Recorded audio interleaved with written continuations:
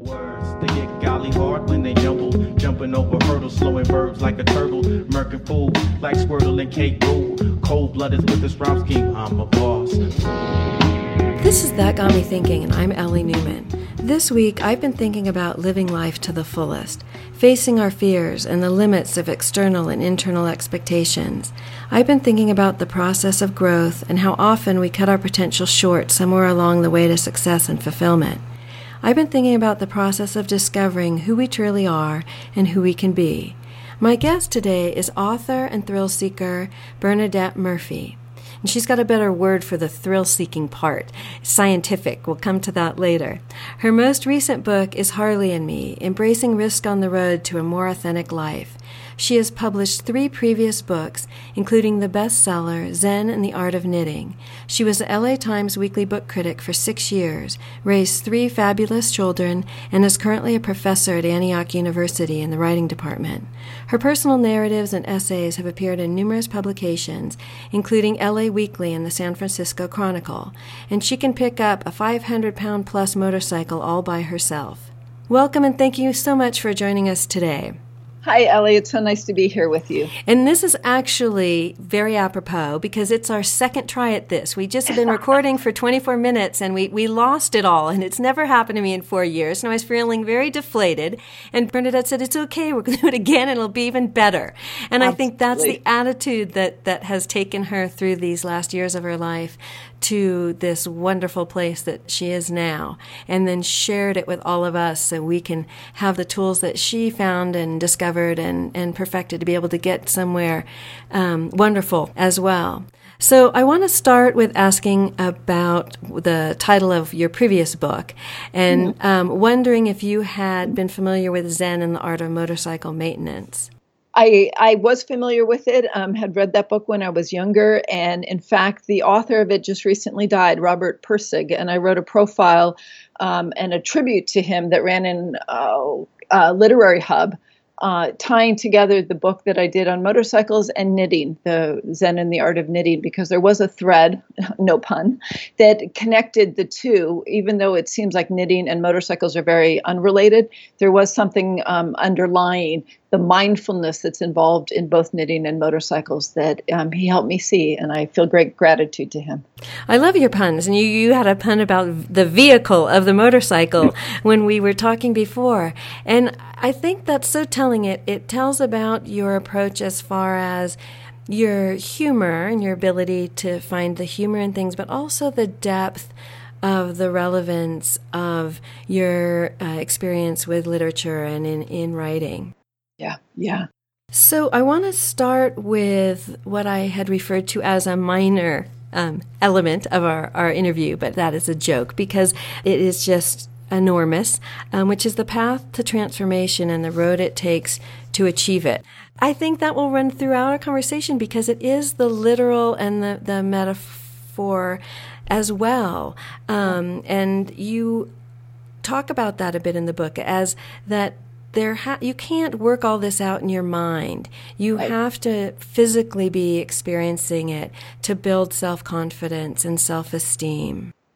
Right. So Harley and Me is the story that I wrote because I learned to ride a motorcycle at age 48.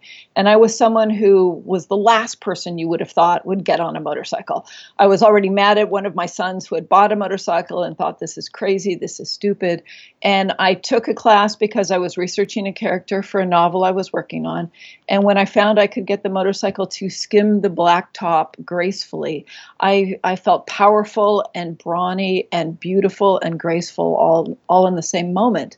And it showed me that there was information about myself, that I could love a motorcycle, for example, that I didn't know. And I thought, well, if I don't know that about me now at age 48, after I've lived all these years and been a wife and a mother and a professor and all the things I had done, if I don't know that about me, what else do I not know about me? And so the book became an exploration on how risk-taking and getting out of my comfort zone was a way to transform me and to more fully inhabit the person I really am. And did it open up an entire universe of new opportunity, as far as thinking if this motorcycle wasn't something you had ever envisioned yourself having a relationship with or filling such a superb role in your life, did you start noticing things all around you that you thought that could be the next big thing? I did. And if anyone were to follow my Facebook page, you'd think I'm a little crazy because I go from one thing to another because it showed me the benefit to be found in trying out new things, trying out things that I'm not good at.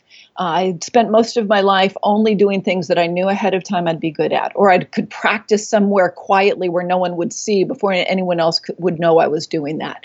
And this taught me that it's okay to not be good at things. It's okay to fail at things. And to still find joy in the process. And when I could tap into the joyful side of it and be excited about what I was learning, I found that rather than not being able to learn how to do the thing I was afraid I might not be able to do, I started building skills that one built upon the next, and suddenly I was doing far beyond what I thought I was capable of. So let's talk about that a little bit in relationship to other women, and something I think that is pretty universal, that women feel only confident when they are going to be good at something, and also the societal pressure to look perfect and do things perfectly. And you mentioned some of the scientific studies in your book, and there are multiple that have shown that, women's self-confidence and sense of self-ability is really undermined. Absolutely. And I mean, it's very a part of who we are. And until we take it apart and sort of question, why do I believe this? We will be dictated to by these subconscious thoughts that are in our head. For instance, if a woman is applying for a job, she will want to know she has every single qualification that's listed in the job description and more than that before she'll actually fill out an application. Whereas a man may only have 50 or 60% of those qualifications and he will go ahead and apply for it. We see this across the board with women being afraid to ask for raises, with them not putting themselves forward, with them grading themselves on a scientific test as only knowing, say, 70% of the questions. Men would grade themselves as knowing like 95%, and in reality, they knew the same amount. But women tend to think we know less. So much of the society pressure on us is to, as you said, to look good, to be nice, to not make waves, to be pretty, to be all these things. And there's no way anyone can be all those things. So we're always feeling like we're behind, we're not good enough. And therefore, why put myself in this position where I might be rejected, whether it's, for a job or something with my career or with a relationship or whatever it is? Why risk that rejection? I'll just stay quiet and small over here and no one will notice me. To me, I think that the jaw-dropping example was that of nurses, because I thought, okay, well, at least nurses, right? Women, and one thing that we have always been allowed to do, we can be a nurse. And even with the nurses, the men were making something like $7,000 more per year in private nursing and $3,000 to $4,000 in public nursing. Absolutely. And what's really interesting about that is that, I've lost my train of thought. Well, we were talking about the women don't have the self-confidence to either really objectively assess their abilities, and then they don't have the confidence to ask for what they're worth. Right. So when we think of things of like the pay gap, what is it? It's said that women earn 86 cents on the dollar. That some of that is societal, that this is what our society pays women, but some of that is internalized. We think we're worth less, so we ask for less. We don't demand more. We don't stand up for ourselves. And as long as we do that, then we will continue perpetuating this cycle of not getting paid appropriately. So in the nurse case, they looked at a traditionally female field and found that even in that, where women usually have an advantage because there's so many of them who have already gone into it, that men are still vastly overpaid in that field. And so that's surprising. And I don't think we can blame it all on society. Some of it is how much do we believe in ourselves? I've heard it said that when a man succeeds in business, he will credit his own hard work and initiative. And when a woman succeeds, she will say that she was lucky. And that maybe that her team, was just one of the team. Give away the praise and the value.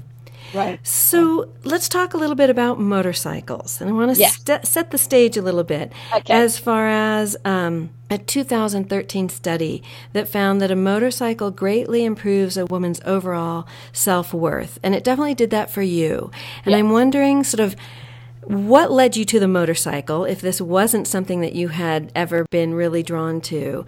And then in what sense did connecting with it elevate your self-worth?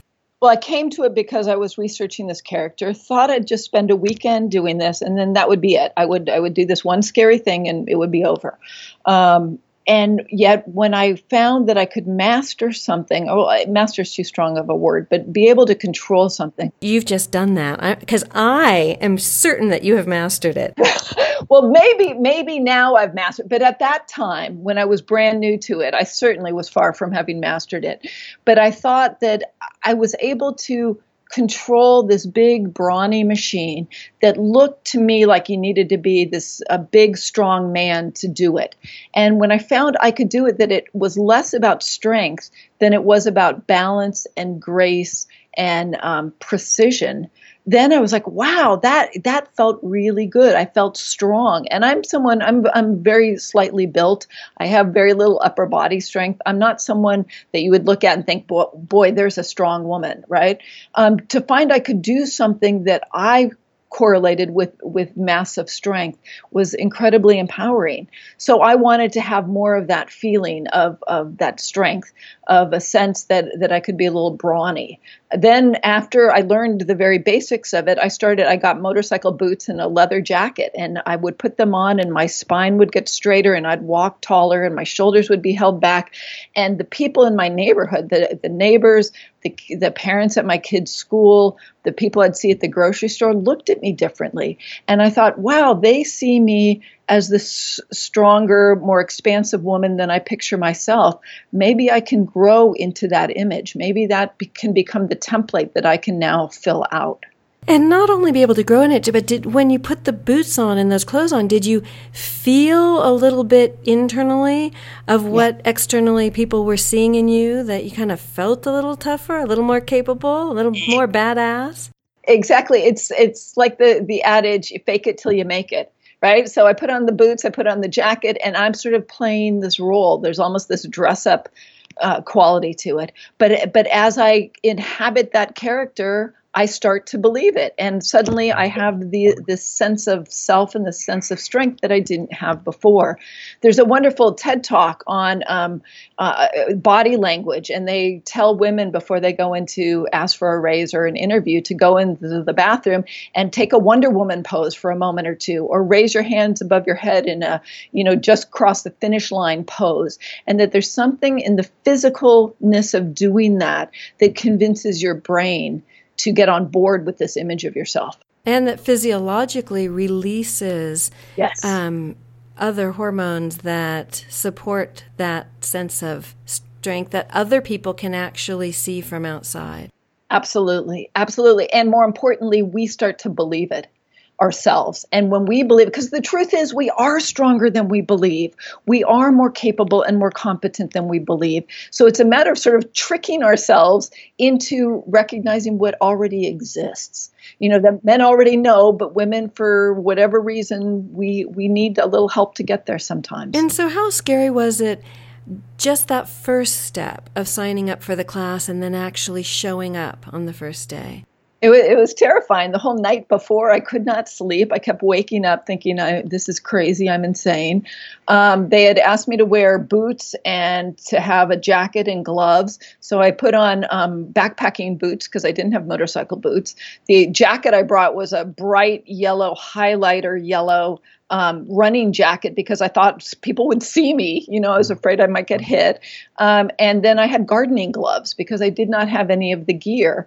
But I showed up with my heart pounding and thinking, I'm going to be the person who drops the bike. I'm going to be the person who fails the class. I'm going to be the one who kind of slinks away when it's over and never want to show my face again. And the truth was, I was on par with everyone else there and suddenly able to do this thing I didn't think I was capable of doing. So what do you think got you over that precipice of, I don't have any of the right gear, I'm looking like a dork, I can't do this, and I'm terrified. So you made the choice. You didn't say, so that means, you know what, I'm just not going. You went. Good point. You know what I think it is? I have a very strong amount of curiosity. And I think I was more curious to find out what this experience is like than I was afraid of failing at it. And as long as I can keep that ratio in my head when I'm doing other things that scare me, that I'm just going to go try this out because I'm curious. I want to know what it's like. It'll be an interesting story to tell at a cocktail party. You know, maybe that's all I get out of it, but I'm curious to know. And as long as I'm curious, I'm less concerned with what do other people think of me? Am I going to make a fool of myself? Am I going to fail at this thing? Because failure wasn't the point, or success or failure wasn't the point. The point was to explore and see what this feels like.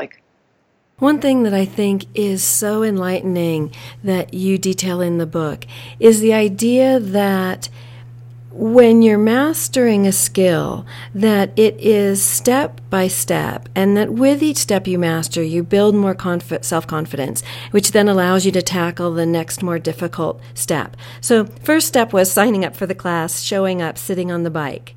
But throughout this process, you had other first steps, getting gas for the first time, going on the freeway. Right. It's something as simple as getting gas was so overwhelming to me. It was ridiculous. The first time I went on the freeway, I literally went from one exit to the next exit and got off as fast as I could. And then just had to sit there sort of dripping in sweat and panting and like, oh my God, I don't know if I can ever do that again. And then the next time I did it, I went 2 exits before I got off.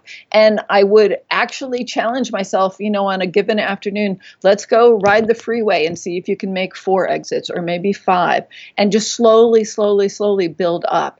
And then I'm riding either across LA to commute for work, or I'm riding across the country on back roads because I'd built those skills. But had I, on the very first day, said, oh, I'm going to, do some epic trip, I would have freaked myself out. It would have been too much. But if the goal was only to learn to ride from here to 20 feet away and not fall down, that's a doable goal, and I'll start there. And there's this dance between the internal in your mind telling you what you can or can't do. There's this subtle interplay. Maybe it's not subtle. Maybe it's a stick hitting us on the head. But this balance between the internal dialogue of, can we do something? Is it okay to do something? Will I be able to do it? And maybe talking ourselves into it, that yes, you'll survive the class, you're going to go, with the necessity of taking a physical action. And you talk about that and demonstrate that throughout the book, that we can't work this all out in our heads, that we have to take physical action.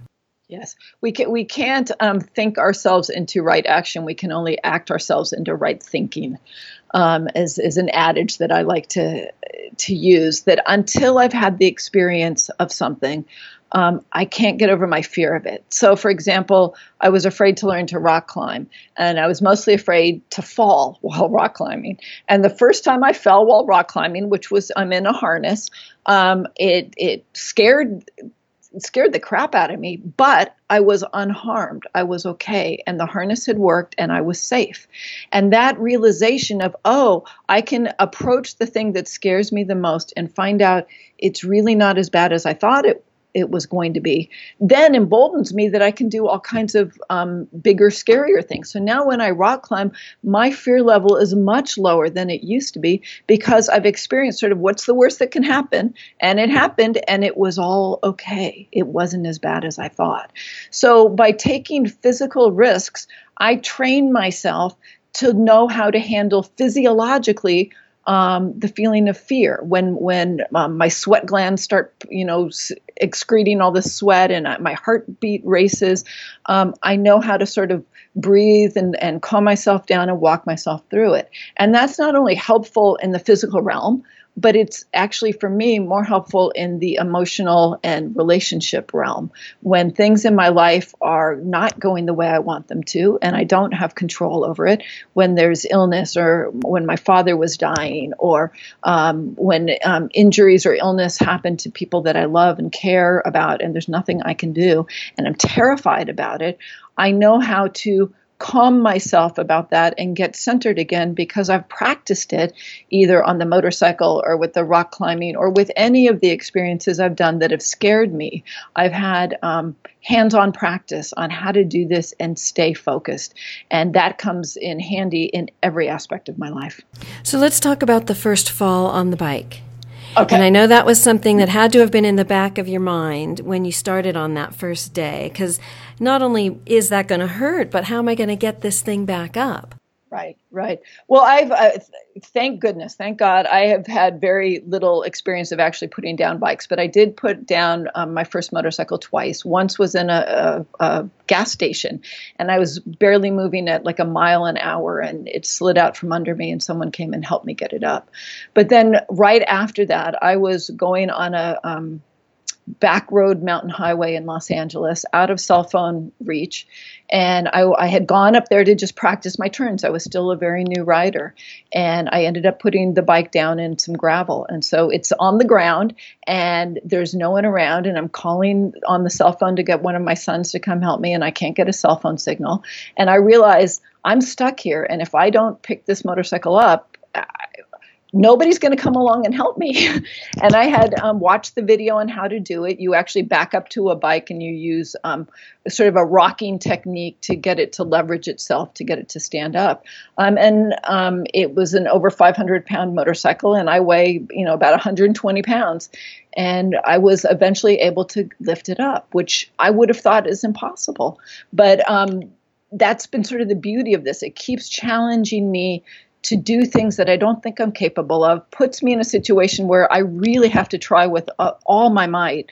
And then I find out, oh my goodness, I can do that. Now, that said, I don't want to have to pick that bike up ever again if I don't have to. It hurt like crazy the next day. But I found out I could do it. And I think it becomes a metaphor for women.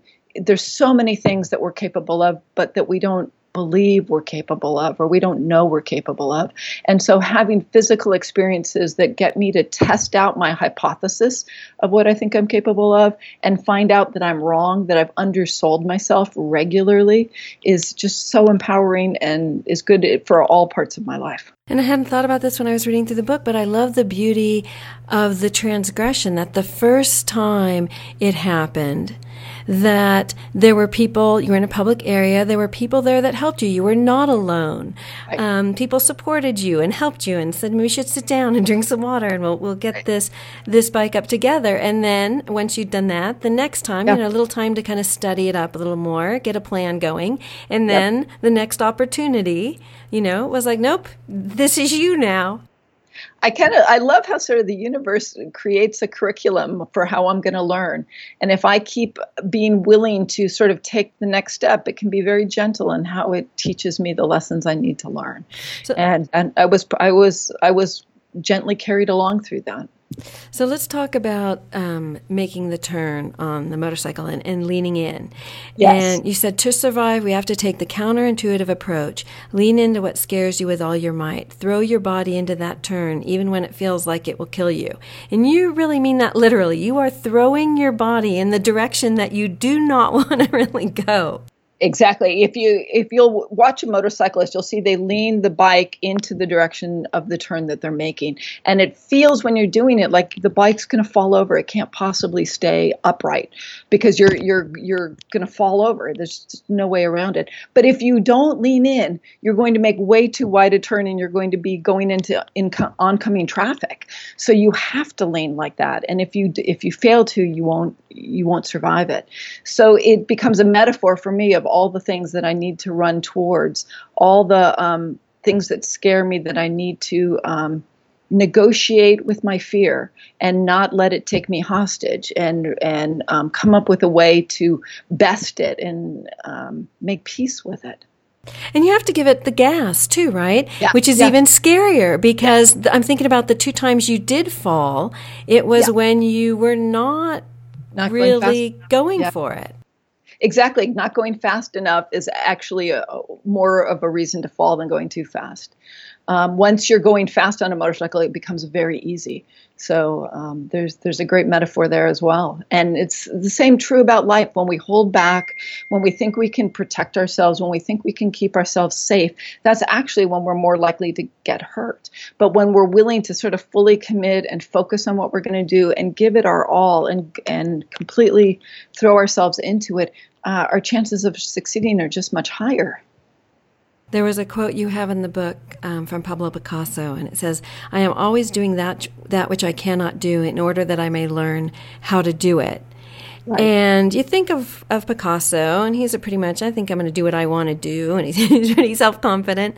So thinking of the relationship to women, and that there are special challenges that women face as far as having that bravado and really going for it. And I know there was an experience when you were younger, when you were at Disneyland, the happiest place on earth, and going to try out for their dance troupe. And what happened?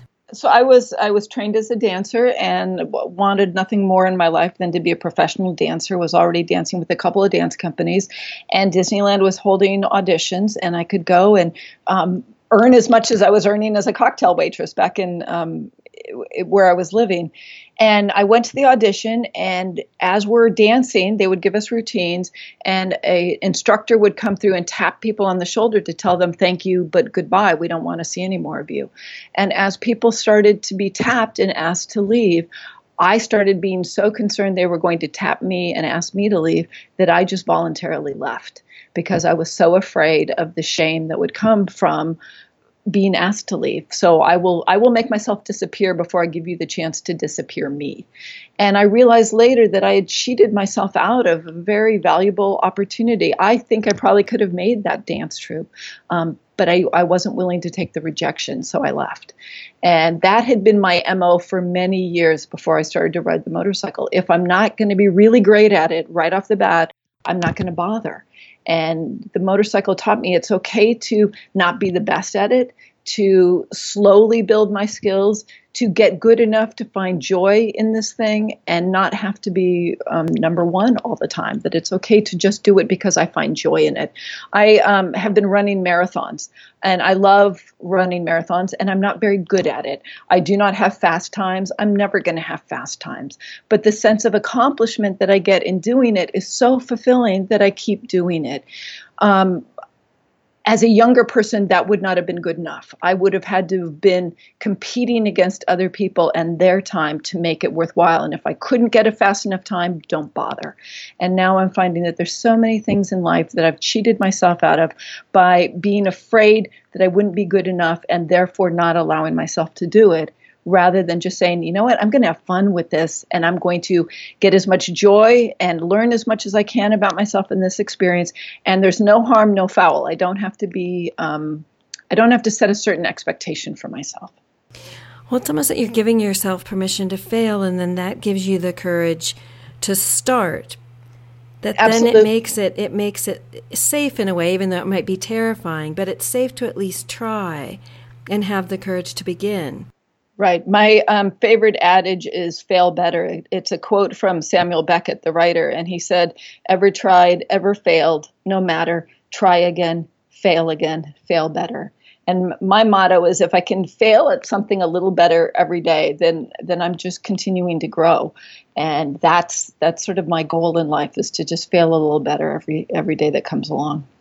And was riding the motorcycle sort of the major life lesson in maybe breaking it apart step by step and realizing that, yes, I don't know how to do that yet, but I'll learn this and then I'll learn that. And that really is a process, that it isn't I can ride a motorcycle or I can't ride a motorcycle. Right. And I wouldn't even say I looked that far ahead. I would just make myself little tiny goals. And I could re-examine the quest tomorrow. If my goal today is to ride on the freeway and I make it to one exit, that's good enough for today. And tomorrow we'll see if I feel like doing two. But I don't have to set out where I'm going to break it down into 30 steps and I'll take one at a time. I can just decide on a daily basis, do I want to keep doing this or not? And there's no pressure that I have to, that I need to prove something to anyone else, that I need to prove something to myself. We'll just see if I'm continuing to find joy in it. And if I am, I'll take the next step. So we're going to take a short break.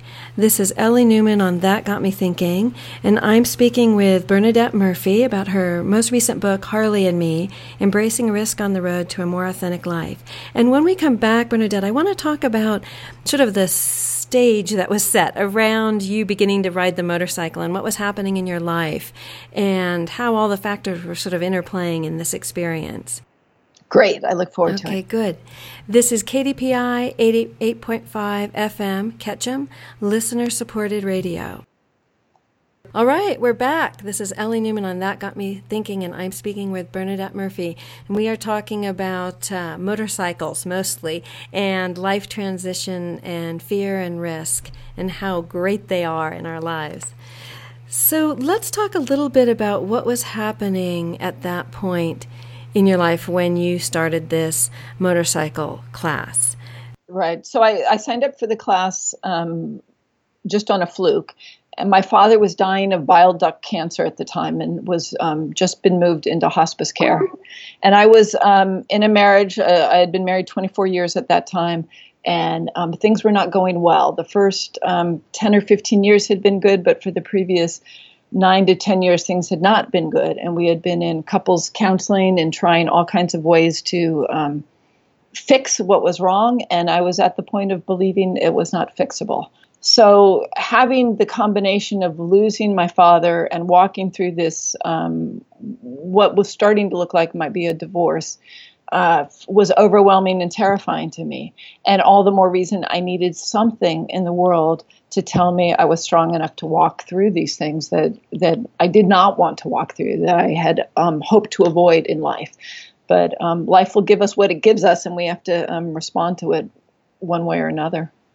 You talk a lot in the book about the idea of the midlife crisis, and you sort of joke about it a bit and say, people were sort of pointing fingers saying, oh, it's midlife crisis. But I thought it was so wonderful that you reframe it as a question is this really a crisis or is it an awakening?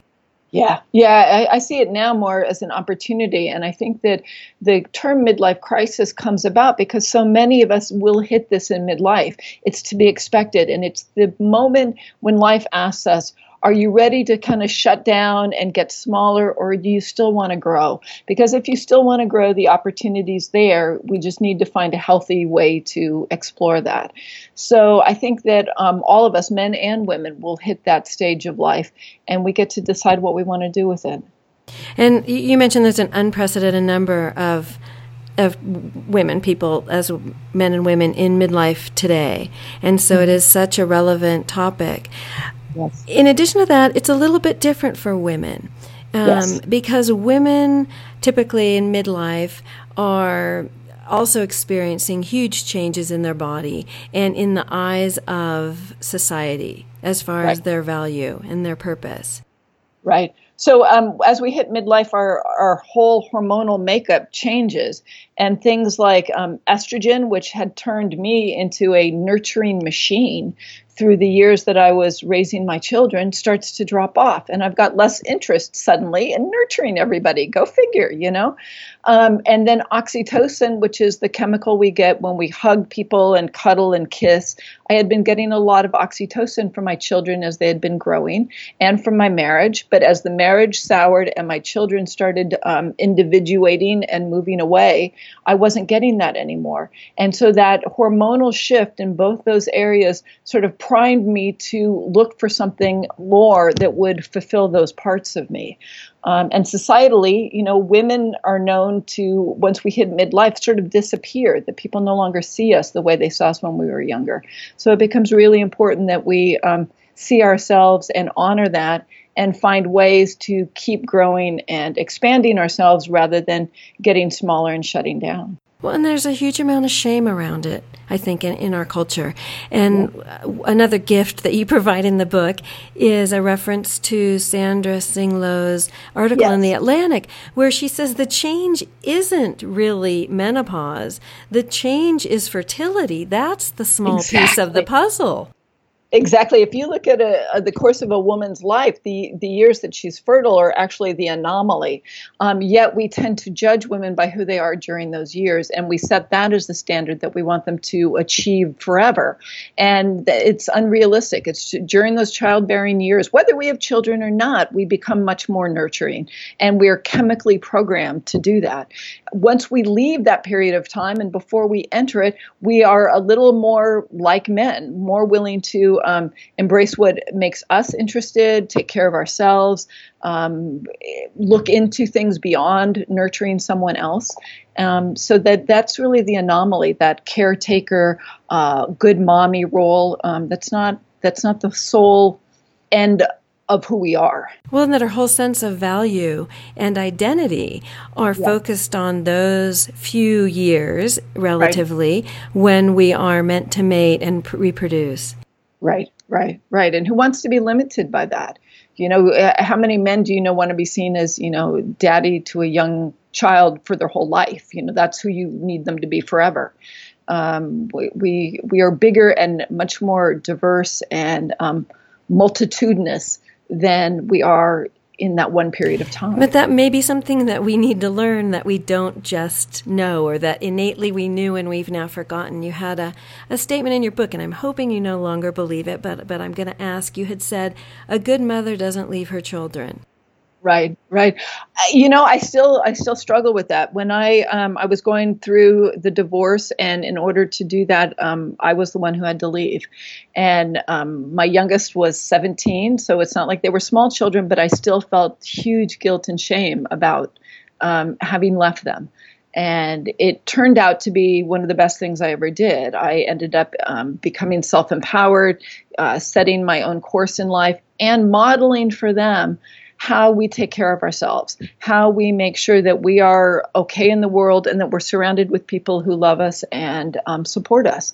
And that has had wonderful repercussions in their lives, because I see them teaching me how to do these things now, because they understand that in a way that I didn't. I had grown up believing that my job was to be the best mom possible and to stay married no matter what, and to really hang in there, and that it was up to me to make the family structure work. And if it didn't work, it was my fault. And coming to realize that's not necessarily the case. I played a role, but I couldn't carry it alone. And there was great freedom in coming to the other side of that. Well, and that's another weight, I think, that women have traditionally carried, that there may be an unhappy marriage, and it may be the woman who finally is the one who's willing to take the risk and topple the boat so that everyone can get to shore, and yet then she's made out to be the person who left, the person who's the bad guy. Yeah, and it's still there. My sister is still mad at me and told me when I told her what was going on that you can't do something like that and expect people not to be mad at you. And that has been the response from many in my family. And so, we learn to live with that and find the people we would like to invite into our lives who will support us and want us to be fully realized humans. You had said, embracing my life somehow threatens others' peace and security, but here I am. And I think here you are definitely for the better, and I would guess that so are your children. As you said, you'd modeled for them and shown them this fabulous behavior to, if you aren't happy, if things aren't good, let's not settle for the known and miserable, but let's take the risk. Right. And it's so wonderful to watch them, because they've really embraced that philosophy and are doing amazing things, because there is no shame in saying, that's not working, let's try something else. And being able to see that. But it took me a very long time to be able to model that without feeling the shame myself. I think in all areas of life, when we're changing and we are embracing maybe a different version of ourselves and a different life path than the people around us identify with and identify us with, it's threatening. And it's threatening for all sorts of reasons, right? Because then we're sort of asking them, are you happy where you are? Do you need to make a change? And we also, I think, they may feel that their life choices are now not validated if we aren't sort of willing to play along in the game. I think there's one fallacy of our society is that we strive as young adults to get our career in place, marry and have a family if that's what we intend to do, buy a home if that's what we want to do. We get all these things in place, the markers of adulthood. And once they're in place, they're supposed to now be set in place and trapped as an amber. There they are, and nobody mess with it. Okay, so everything, and now we should just skate through the rest of life. We should not have to worry about things. We should be able, because all that's in place. And the reality is if we put things in place and leave them there and don't challenge anything, and life doesn't challenge us, we start to deteriorate. We have to grow. All human life has to grow and change or it dies. So when we choose to do something that is stepping out of the role people see for us, it challenges the status quo, and they want everything to stay in place, because if you change, now maybe I have to change, or maybe I have to question myself and my hesitation to change. And so people don't like that. And I ended up having, a few friends and family members who kind of moved away from my life as a result of the changes I made. So I want to talk a little bit about, first I just want to recognize how brave that is of you to, in spite of that, to still make the changes. And I want to talk about the biology of risk-taking and the Gray Divorcees article that you had seen that really sort of seemed to give you that little push that you needed to maybe take that next step. Yeah, I had read this article. It was funny. I saw the magazine when I'm waiting to go into couples counseling with my ex, and it talked about how more people over 50 are getting divorced now than ever before, and that those divorces are usually initiated by the woman, and that's happening because the women are realizing that there's still time to build a life, to maybe find true love, to maybe have these experiences. I don't have to stay married to this person forever. When the institution of marriage was first codified, people were not living that long. So to say till death do us part might have meant, 10, 15, 20 years. It didn't necessarily mean, 60 years or some, much longer span of time. And if we choose to, for those who have great marriages, I applaud that. And I wish that had been my case, but it wasn't. So my choice was either I stay with this in this situation, which felt settling, which felt soul crushing in a way, which felt incredibly lonely, or I take the risk and think there may be something on the other side of it. If not a relationship, it could just be a relationship with myself and a sense of knowing myself and doing the things I would like to do with the years that remain to me, and to find out, I still have quite a few of them left, so I'm planning to use them as much as I can. It's such an interesting and large question. I think you had said, has my drive to become fully myself created my own loneliness? Yeah. And I think women have such a struggle with self-actualization and even creating the vision of who we truly are and who we might be, and then our sense of connectedness. And I think that runs through the book. And this going back and forth, how can I be myself? And to be myself, does it mean I need to be alone? And is it okay if I'm alone? What is my value as a woman if I'm alone? Exactly. Women are relational beings. We define ourselves in relation to other people. I'm a mother. I'm a wife. I'm a daughter. I'm an employee. I'm whatever. I'm a teacher. I am who I am in relation to other people. And the question started to become, who am I if we take those out of the equation? They'll never fully be out of the equation, but who am I at a very core level? And I think men grow up thinking of themselves as themselves, not necessarily in relationship all the time. And for me, when I left my marriage, I moved into a little above a garage single apartment with a Murphy bed that pulled out of the wall. And it was the first time I'd lived on my own. I had raised my younger siblings as a As a young person, my mother was ill, and I raised 4 siblings, and then I married and raised 3 children. And so for the first time in my life, I was alone and got to ask myself, what would you like to have for dinner? What time should dinner be for you? These questions that I had never had the chance to ask myself before, and to start to really know who I was and find sort of at my core this sense of strength that I had no idea was there. And you found some of this, both solitude and sense of belonging, on the motorcycle. Yeah. So what was that like? It was wonderful. I traveled across the country with my friend Emily. She's known as Rebecca in the book, but her real name's Emily.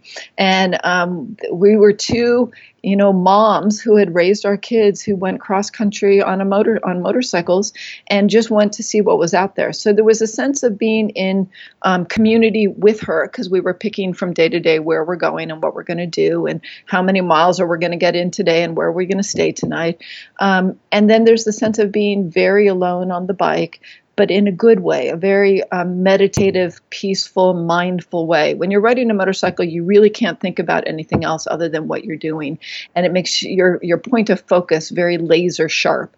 And so to spend that many hours, we'd be on the bike 8 or 9 hours a day, that focused on just being present.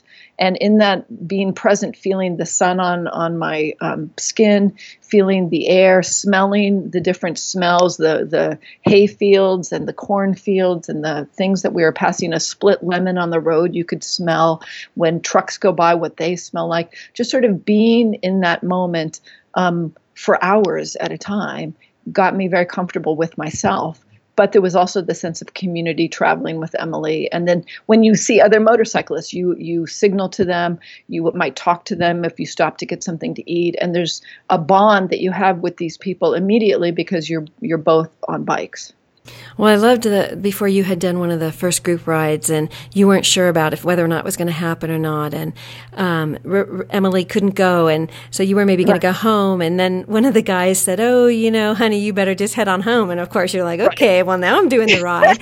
but as you got out there, the description you gave as sort of the sense of self, but the sense of being part of this entire organism that was moving down the road. Yeah, it's really cool when you ride in a group is you can tell someone's leading the group, but you can tell where the group's going to move by the body language of the person in front of you. Just the way they might move their shoulders a little bit, they're going to make a turn to the right. They're going to move over a lane. They're going to and start to read that language. And it felt like we were almost like a flock of birds together, that sense of coordination between all of us. And it feels very graceful. It feels both graceful and powerful at the same time. And did you have the same sense when you were running marathons of sort of being a part, you're just a runner, but then you're also part of this running body?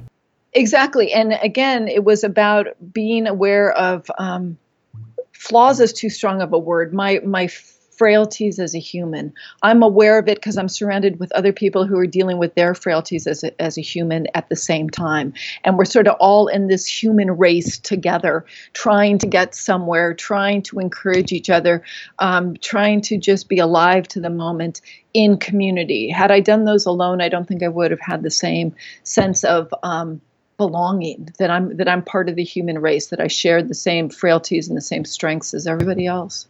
So there's been a 50% increase in motorcycle ownership by women in the last 10 years.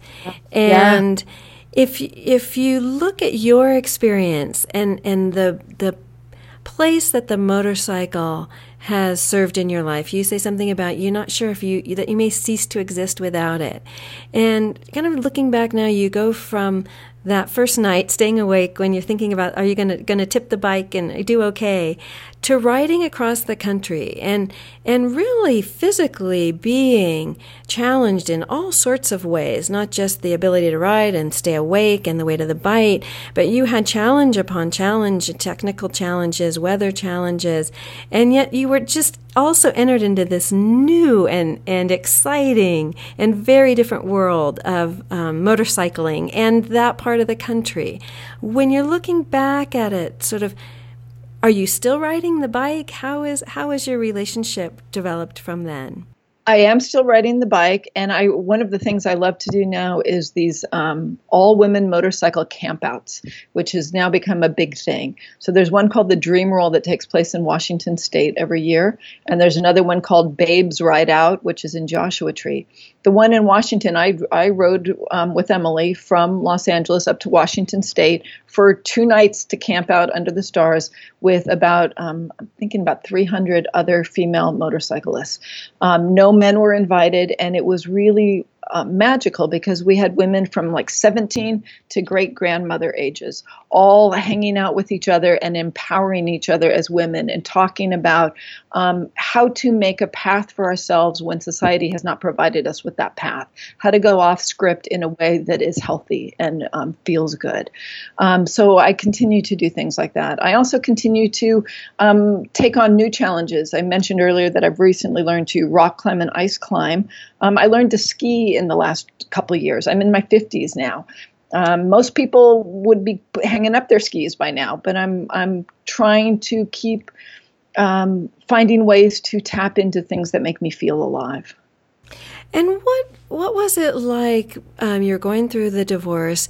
You're entering into the motorcycle community. From the outside, I think we look at that community and think that there's a lot of sexism there. Yes. There's this balance between having learned to maybe avoid the male gaze and not even notice it from earlier in life when our primary goal is seeking the male gaze. How was that all shifting when you were riding motorcycles?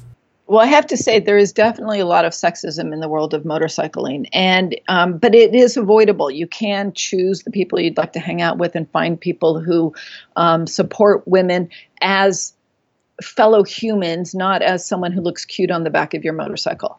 So I search out people who are like that. And there's something about being tied into a community of women who ride that does make us feel stronger. One of the cool things about riding is, for the most part, I feel like I'm sort of genderless when I'm on the motorcycle. I'm in, a leather jacket. I've got a helmet on. You can't, by just looking at me, unless I've got a ponytail, easily tell that I'm a woman. In fact, I got pulled over one time, and I think the police officer thought I was like a teen boy. And when I pulled off the helmet, he was a little surprised, and he didn't give me the tickets, surprisingly. But there's something about feeling genderless that is very freeing. That I'm not trying to get the male gaze. I'm not trying to prove myself as a sex pot. I'm just trying to be another human on the road.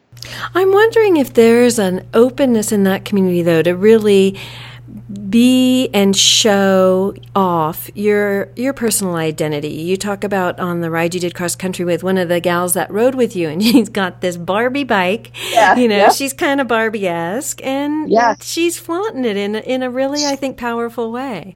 And it's so fun to be with her because she gets stopped by all the big burly male bikers who all want to take pictures with her Barbie bike.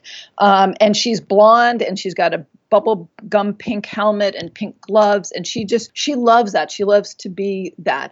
I like to sort of pretend I'm sort of genderless, but you can be either way as long as you find people who will support you. And I say that because there is a segment of the motorcycling community that is sexist and that thinks women should only be on the back and should be in high heels and should be in low cut tops. And that's a segment I don't wish to, be associated with. But there's a lot of young women in their 20s now, who are riding, who are doing all kinds of great work in this area, who are setting up rides all over the place, and they're working to empower each other. And they're not doing it to get the guys to look at them or to pay attention to them. They're doing it because it makes them feel good.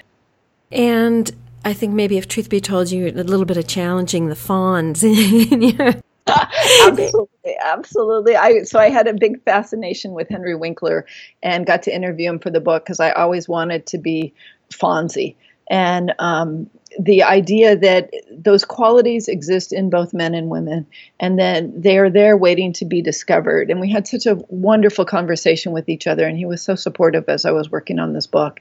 But recognizing that part of what made Fonzie so untouchable was that he had awareness of himself. He knew who he was at his core, and he couldn't be shook from that.